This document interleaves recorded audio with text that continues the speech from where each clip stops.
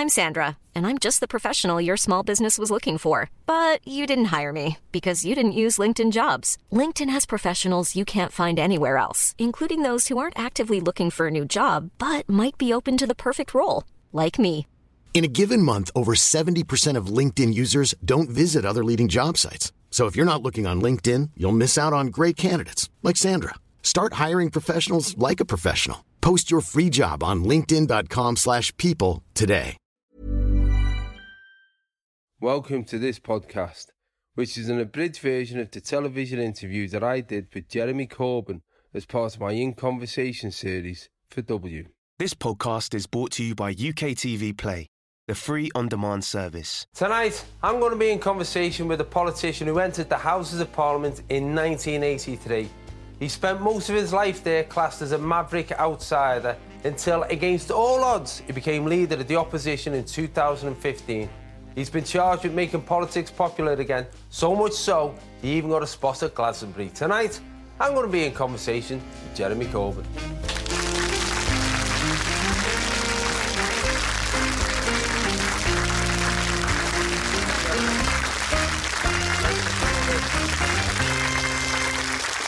Thanks a lot. Of all the guests that I've ever had on this show, you're the one whose career has transformed when it shouldn't have done. I mean, the last I beg your pardon. Well, but the last 2 years for you must have been bonkers, really, when you consider the previous 3 decades you've spent most of your time almost as an outsider and on the edge of everything. Now you're proper centre stage. Well, maybe the stage has moved. Well, maybe it has. I mean, for you, though, you couldn't have anticipated that. No, you can't. I put my name forward for the election campaign for leader in 2015. And as you know, it was an easy gig. We just had to get on the ballot paper. That was the... But at that time, even when you were nominated, you were still 200 to 1. And I know you were 200 to 1 because I remember speaking to a mate of mine saying that's worth a bet. And he talked me into not doing it, and I've kicked myself ever since. And there was a guy down the road from me who did put some money on. And all through that summer for the campaign, every day I go out to go off on the campaign, somebody says, "Are you going to win?" I said, "I don't know." He said, "Look, I've put a lot of money on this. You've got to win." I said, "No pressure, like." I was like, hang on, I've got to win this for him now. So if you win, he gets a holiday and pays off his debts, and if you don't, that's it. You've got that on your conscience. I haven't seen him since, so he must have moved.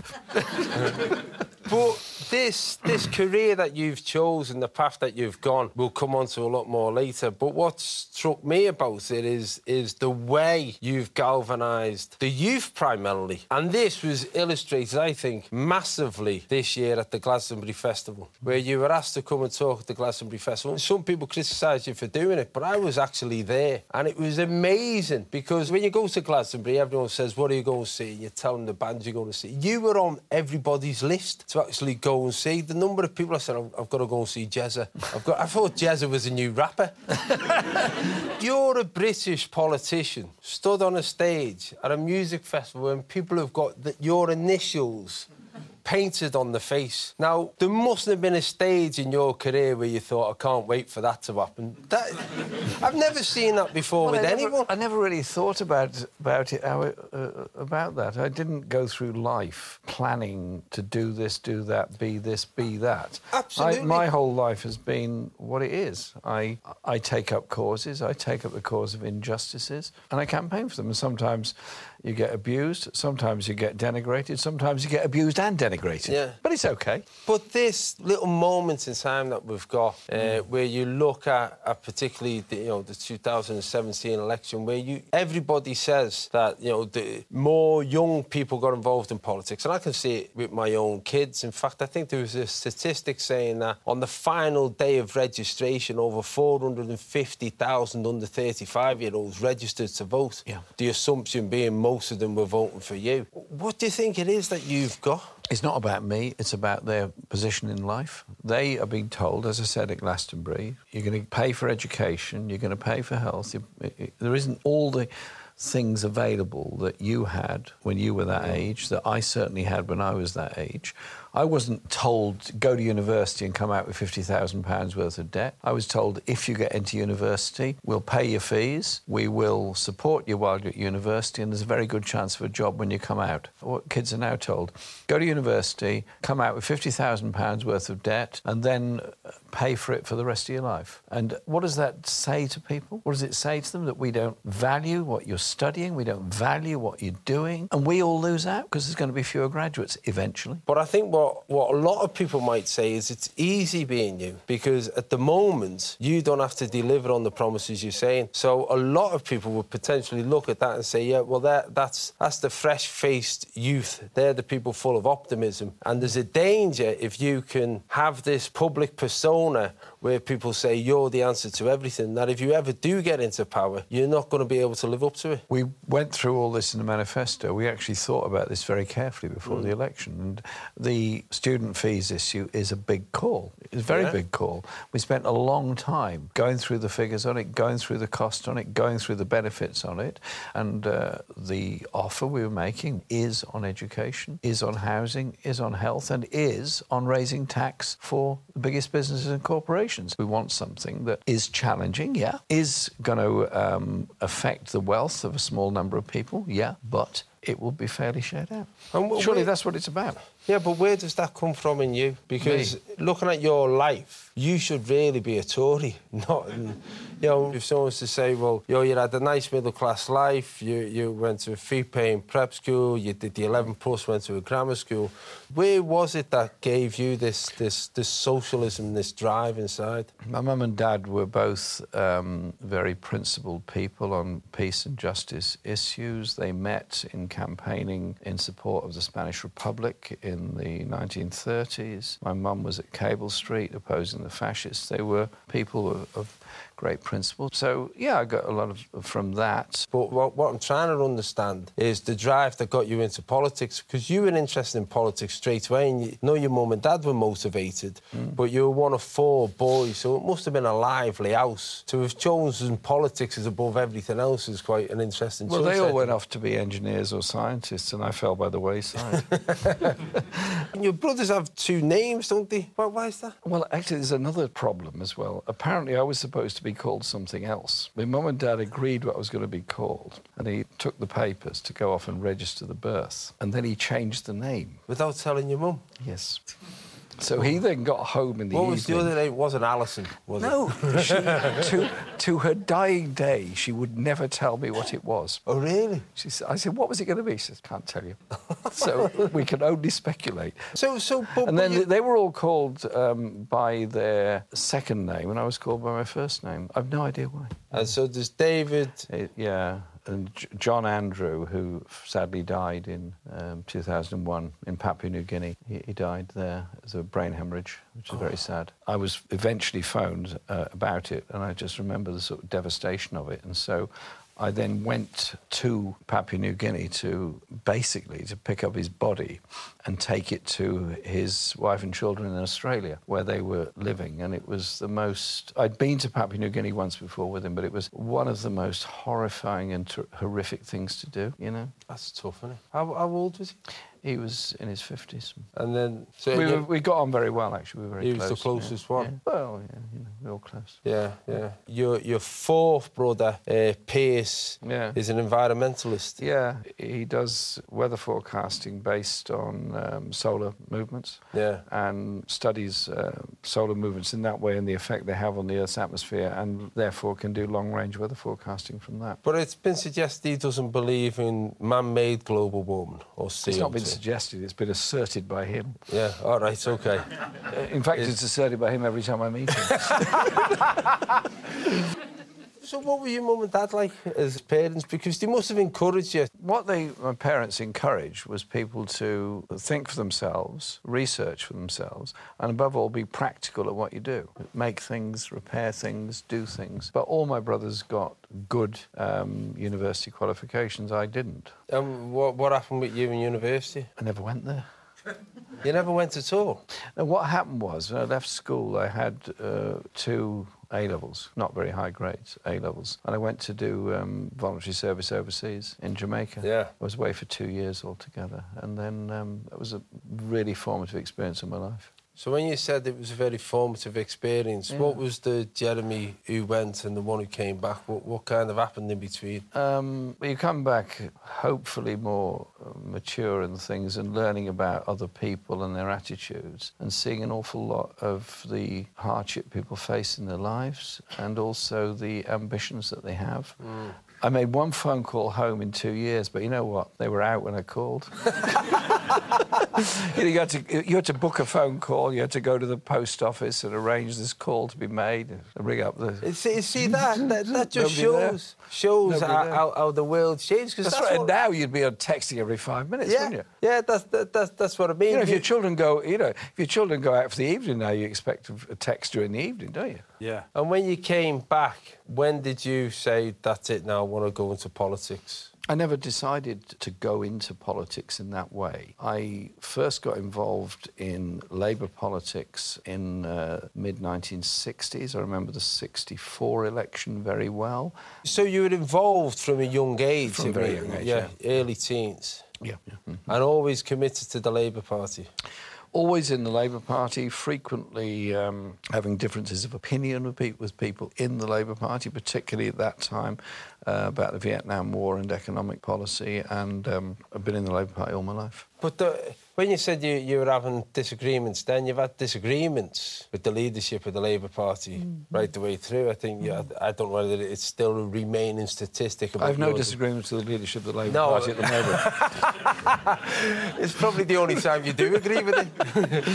You've voted against your own party more than 500 times and so on. And so that's a reputation that you've got. And some people would say, well, that's somebody acting on conscience. Other people would say, well, that's somebody not towing the party line. To me, what it strikes me... But also, if you think something's wrong, then you should say so. Yeah. I voted on Iraq War the way I did because I believed it to be fundamentally wrong. And that's the way I voted. Yeah.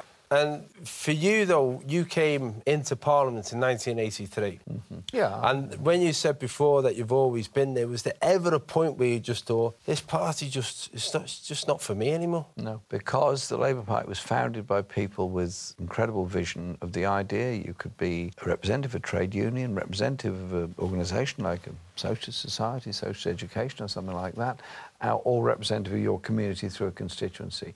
And it's that amalgamation of people that's very, very powerful, and those principles behind it. And so I was never in favour of people leaving the Labour Party, however much they disagreed with it. Stay there and continue making your voice heard and continue representing your community. And that's what I've done. For the general population, it's a job that I find hard to get my head around because it's, apart from, I suppose, being a footballer, where, when you play away, everybody shouts abuse at you. It's a job where, when you're playing at home, people are shouting abuse at you. As an MP... So every match is an away match for me, for MP. As an MP, that's the bit that I don't understand. And particularly, it'll come down to you again personally in a minute, but just as a profession, what kind of person does it attract? Then my mum said to me once, some people that become MPs are really very strange, But they've said it's show business for ugly people. It's a comment about that because there's a lot of bravado. But I think I don't buy into the idea that everybody in one party is, and I've traditionally been a Labour supporter myself, that everybody in the Labour Party is really good and really nice and doing everything for the social well-being of everyone else. And everybody in the Tory party is supporting big business and doesn't care about anyone who's not rich. And I don't buy that because I don't think that's the case. Am I naive? I think Parliament is seen as a very attractive place for many people to go. I would hope people go to Parliament because they genuinely want to represent an area, generally want to represent people, generally want to represent causes. Here's a question that I think a lot of people would want to ask. Do you look across the House and see talented people, or do you just see people and say, no matter what they say, I've got to object to it because they're on the other team? No, you see people that you maybe fundamentally disagree with their principles and the way that they the way they would develop society. They would have a completely different approach. But you also see people that on occasions, on particular issues, you've agreed with. That was on Select Committee on Justice. There were some Conservatives who eventually came round to agreeing with what I was saying and others on my side were saying about legal aid being the basis of justice in that everyone gets access to courts, and there are some you agree with on particular issues. So you look at people and you say, well, actually, yeah, he will support us on this. And so when you put forward a private member's bill, you try and get support from elsewhere for it. Well, here's a question then about the running of the country, because the two things that every MP, no matter what shade, says is important is the NHS and education. Why not take them out of politics? Why not remove the idea that there's a Secretary of State running an organisation of which a lot of them are not qualified to do? And I say that because I've had a little look at how many Secretaries of State that we've had and what their background was, if anyone ever worked in the health service before, and the same for education. Don't you think as a society we should just appoint the best person to run it? And then as a government you say, well, there's a portion of tax that automatically every year goes to those things. And when it goes wrong, who do you blame if you don't have a political line of accountability? Well, you can have a political line of accountability, which means you have to have a Secretary of State. Yeah, and you can hold them to account, but you don't have to replace the person at the top with a politician who a few years before was putting pamphlets through a letterbox to get elected with the rosette on. You appoint from what's available. So to be the Secretary of State, you have to be an elected politician. Now, to be an elected politician doesn't mean you're the best person to run the NHS. And so you can only pick from the number of people, not only who are elected politicians, but are also on your side. Don't you think you're heading into a slightly dodgy road here? Don't know. Are you confident of your position? In what way? A democracy means that anybody in this room has a right for a voice, a right to stand for election, and therefore a right to be elected, and a right to have their influence. Are you saying that because somebody works on the bins as a refuse worker, they're not capable of making a decision about education, about health, or about housing? But that's what a democracy is about. If they're a Secretary of State, they are. No. Making some of them, anyway. So hang on. They're making fundamental spending decisions. No, let's clarify this. No, I'm not having a go at you, I promise you. No, I'm enjoying this. I didn't go in there. What, are you running for election? No, what I'm saying is... He'd be good, wouldn't he? Yeah. What I'm saying is, what happens is a mass filter that goes up between all those people who vote, they vote for somebody, they get elected, they're in Parliament, and then there's the group of people, whether they're in the shadow cabinet or become the main cabinet, from which is selected the individual who's the Secretary of State for Health. Now, what I'm saying is if you have a Chief Executive of Health in the same way that we have Carney who runs the Bank of England, you have somebody who's...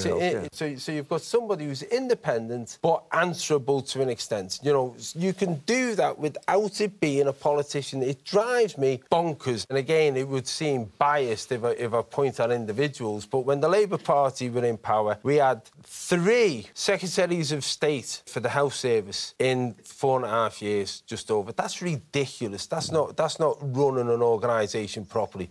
You take the education system, Michael Gove come in and just went bonkers with it. And that shouldn't be allowed. I think changing ministers too quickly is not a good idea, because it takes... Yes, in the NHS, you've got an NHS board, you've got an NHS chief and so on, you've got all of that.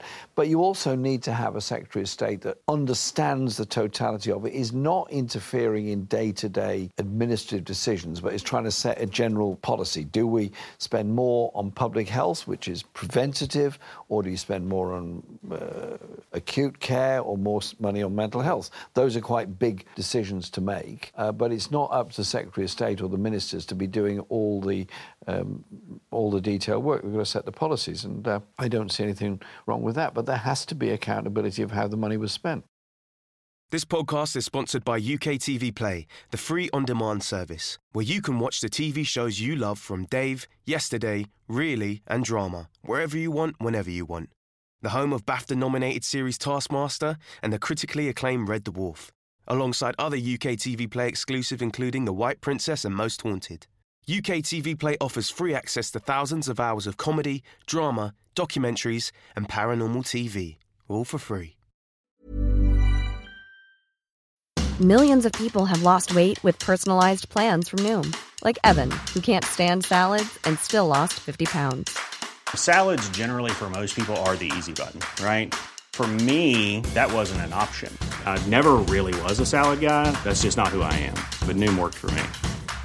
Get your personalized plan today at Noom.com. Real Noom user compensated to provide their story. In 4 weeks, the typical Noom user can expect to lose 1 to 2 pounds per week. Individual results may vary. I'm Sandra, and I'm just the professional your small business was looking for. But you didn't hire me because you didn't use LinkedIn Jobs. LinkedIn has professionals you can't find anywhere else, including those who aren't actively looking for a new job, but might be open to the perfect role, like me.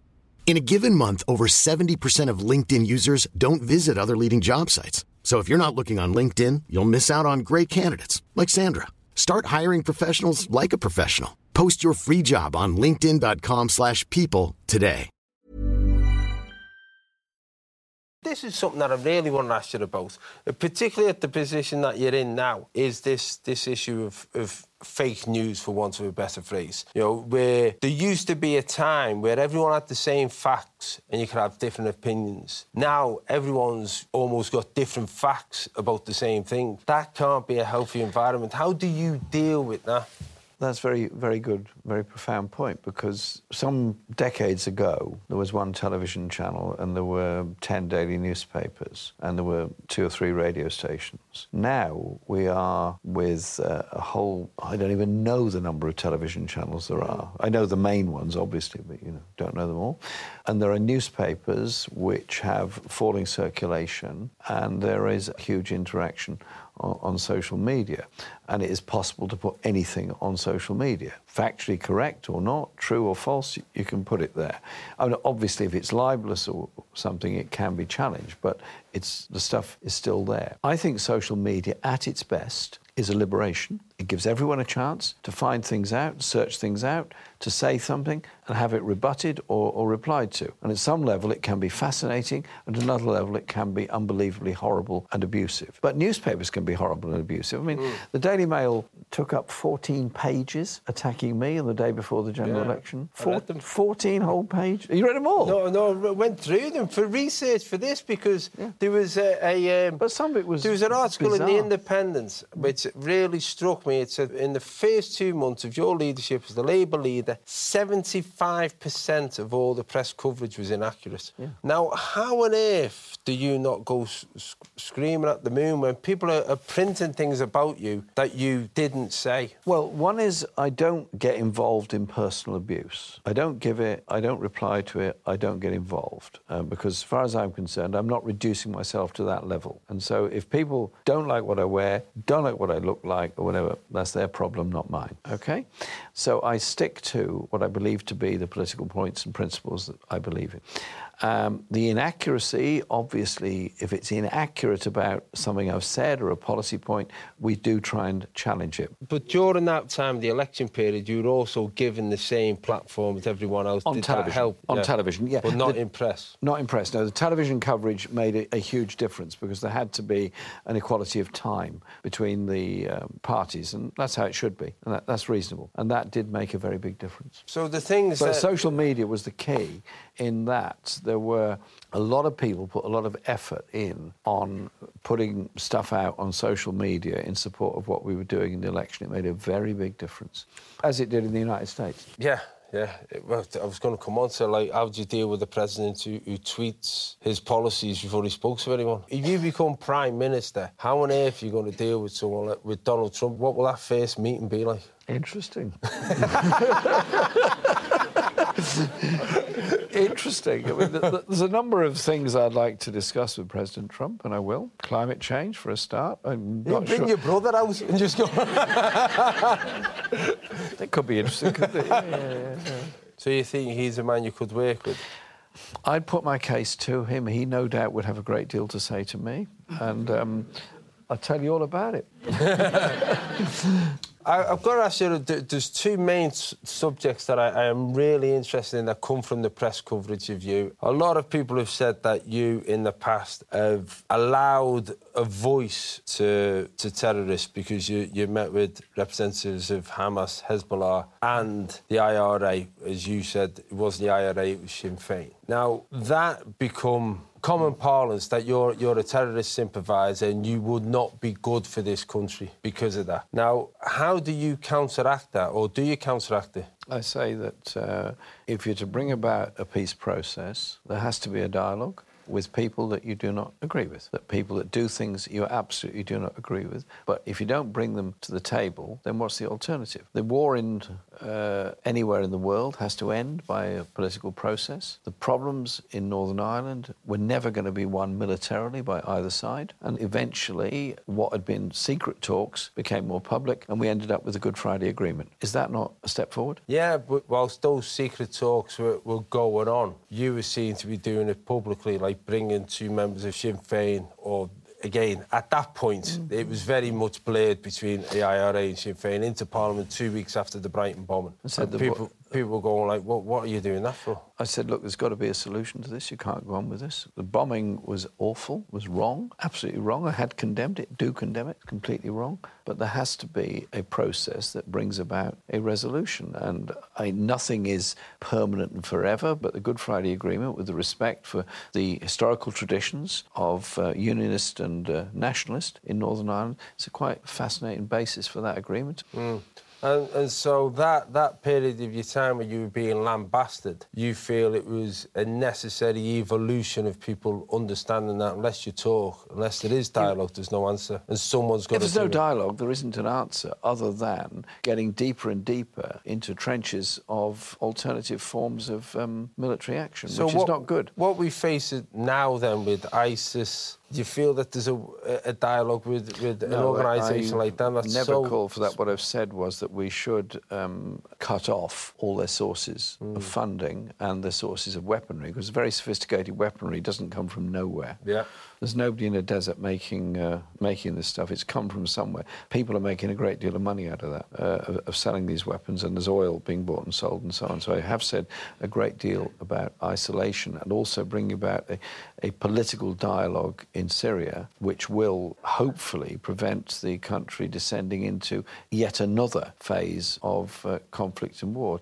There's, millions of people are refugees, tens of thousands have died in Syria. The situation is awful. At the end, there has to be a political process. Therefore, what was done in Geneva, what's been done by the Russians, surely bring those opportunities together. It must be difficult for you because, again, I looked at the footage of you in the anti-war coalition in the marches when you were saying, just as, we were going to go in and start the whole process with the weapons of mass destruction, the dodgy dossier, and Tony Blair was going to the Parliament, and you helped organise what is still ranked as the biggest political protest that this country has seen, whether the numbers range from 800,000 to 2 million. And you stood on the stage and you said, if we don't find another way, this will only perpetuate more suffering. As you sit there now, do you feel angry that the parliamentary process that we've got and the lack of real information that was around at the time has resulted in the life that we live now? I feel still very angry about what happened and the process that went with it, of course. I spent a great deal of energy and time opposing the Iraq war.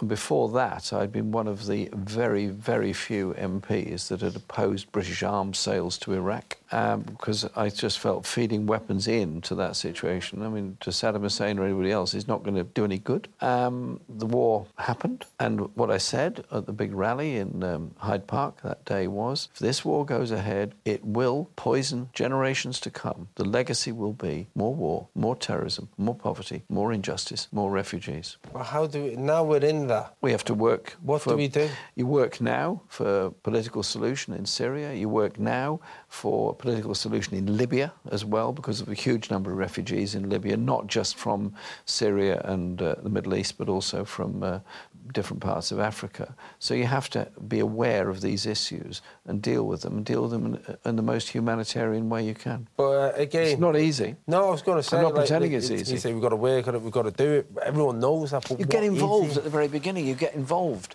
on challenging abuses of power and challenging human rights abuses. You get involved from the beginning, and you keep on doing that. You have a foreign policy that is dedicated towards human rights and justice. And we have human rights advisors in our embassies, that sort of thing, saying, look, in Iraq, imprisoning journalists, imprisoning judges under Saddam Hussein was wrong. Was he challenged on that sufficiently? Were the sanctions placed to try and bring about better society? All those kind of things. There isn't an easy, simple answer to all of this, but I tell you, the alternative of all this killing and all this that's gone on since then, it's got to be the worst. OK, well, if there's a message to be sent out then about that, you know, we learn from our mistakes, do you believe that when we've made a mistake as big as what we've done, on the evidence that we did it, do you believe that Tony Blair lied to us and should be treated as a war criminal? Because that's a statement that's been attributed to you, and I don't know whether that's I think Tony Blair should be prepared to answer for the stuff that's been put against him. I have the Chilcot report in my office. I have all the volumes of it on my desk there.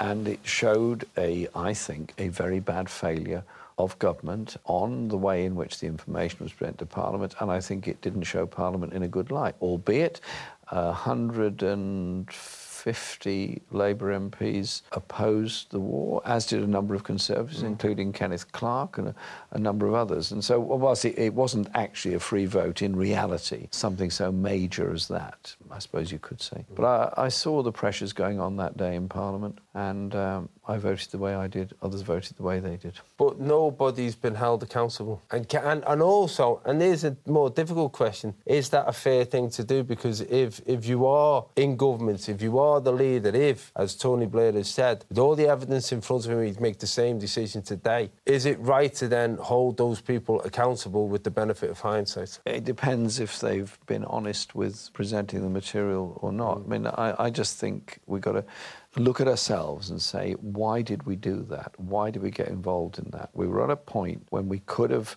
had such a massive influence on the United States, say, look, hang on a minute, on Bush, hang on a minute, pull back, pause. There is a different way of doing this, and we didn't. OK. I've got one more quite serious question to ask you. The Labour Party seems to be quite welcoming to all communities. So, you know, if you're black, if you're disabled, if you're woman, everybody seems to have a voice. The one community that doesn't feel represented is the Jewish community. There's a sense that there's anti-Semitism that runs within the Labour Party. Everyone I've spoken to, I've got a number of Jewish friends say, it's not you, but it's something endemic in the party. Why would anyone think that? I don't think it is endemic in the party. I think anti-Semitism is appalling and wrong, and I've made that abundantly clear. We have strong Jewish voices in the party. We have Jewish Labour movement. We have Jewish Voices for Labour. We have a very strong Jewish tradition in the party. And as far as I'm concerned, any anti-Semitism is just completely, absolutely wrong. And I have said that whereas people are making anti-Semitic remarks that are clearly the case, then they should be suspended from the party and investigated. But do you feel that the criticism's right? Because some of the things that I've read, it seems like if you're anti-Zionist, you've automatically assumed to be anti-Semitic. And that surely can't be right, no, or can it? No, it cannot be right that you would shut down a discussion on issues facing any community or criticisms of the State of Israel for what it does. But any discussion, any political debate has to be at a respectful level where you respect the other person's faith or belief and you don't attack them for the belief. You don't attack them because they're a Jew, a Muslim, Christian, Hindu, or anything else. You might disagree with them, you might disagree with the government they support, but you can still have that debate. And I will not tolerate any racism of any sort in the party or in society. You've spent your life in politics. You've got 3 sons. Is it your middle son, Seb, is also in politics. When he said he wanted to go into it, did you sit him down and go, son, it's just not worth it? Well, they've never known anything other than me being an MP because they were all born after I was first elected. So they've never known anything like that. And the eldest one has been to every count at every election since 1987, just after he was born. The first one he counted, he was 10 days old. That's cruel, isn't it, really? Come on. No, I love my boys. I'm very close to all 3 of them. They make their own decisions in life. Now, you've given your life to politics and you've given your life to campaigning. You've left a mark on British politics that you couldn't have conceived only 3 years ago. Has it all been worth it? And would you have swapped any of it? I do what I do because I believe in it. I take the risks I do because I believe in what I'm doing, and you put the case out there. I'm proud to work for the community I represent. I'm proud to do stuff to try and change politics and try and help, bit of justice, bit of peace, bit of equality. Okay. That's what I do. All right, well, here's a straightforward thing then. You managed to get in number 10. You think, I've got 5 years in here. When I walk out, I want to have done one thing. I want to make sure in the 5 years that this one piece of legislation is in place. Not a broad thing like reduce childhood poverty, because anyone could say that. I mean, one thing that you go, I want to make sure that happens if I ever got that job. Nobody's homeless. That's good. Enough, I don't think anyone would argue with that. But I think all of us would also like politicians to do that. Just say, you know what, 5 years, that's the one thing I hope to achieve, and if I haven't achieved it, hold me to account. I mean, there's obviously a lot of other things I want to do as well. Yeah, of course, but it's just that one thing that you go... But we've had a discussion which is really interesting, but it's about... We've talked about political process and representation. It's also about people and their involvement. I think what's exciting is the number of people who are now talking about political choices and options, talking about what they want to achieve in society. There's that kind of people actually engaged in a political process. That, if I've helped to promote that and achieve that, then I'm very proud of that, because that is something that has needed to happen for a very long time. All the great achievements in this country of Reform Act vote, the early 19th century, Factories Act, free education, social security, women's right to vote, National Health Service, Human Rights Act, Equalities Act, none of those started in Parliament. They all started from people saying, it's wrong that I have to pay for healthcare. It's wrong that my children can't go to school. It's wrong that people are homeless. People doing stuff together is what gives us all of our rights. I've got to ask you this as well, just before we come on to the final thing, because I was absolutely fascinated by it, and it also reflects you as a person, how you met Laura, your wife. Because if you hadn't have been an MP, that wouldn't have happened. But I think it was a story, I found it fascinating.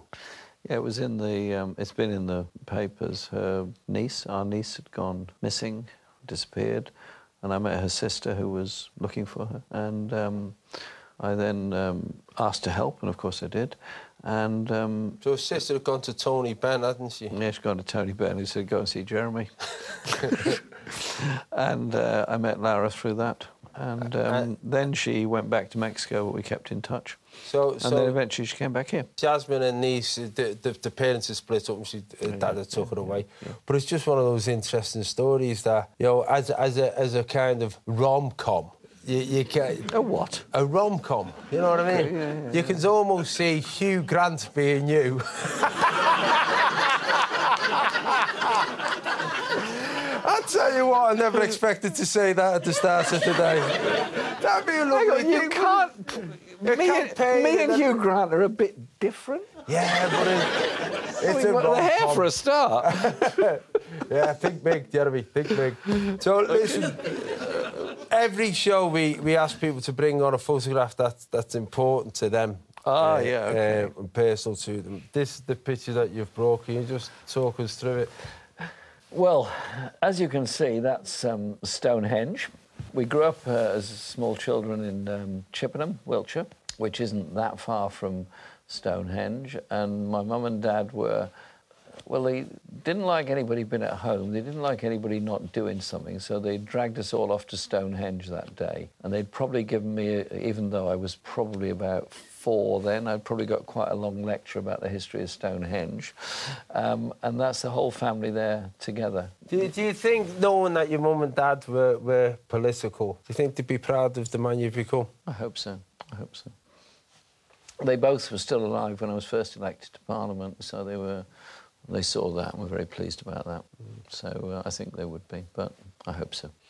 Well, ladies and gentlemen, I think whatever political persuasion you're on, that's got to be a great conversation, hasn't it? Jeremy, thank you.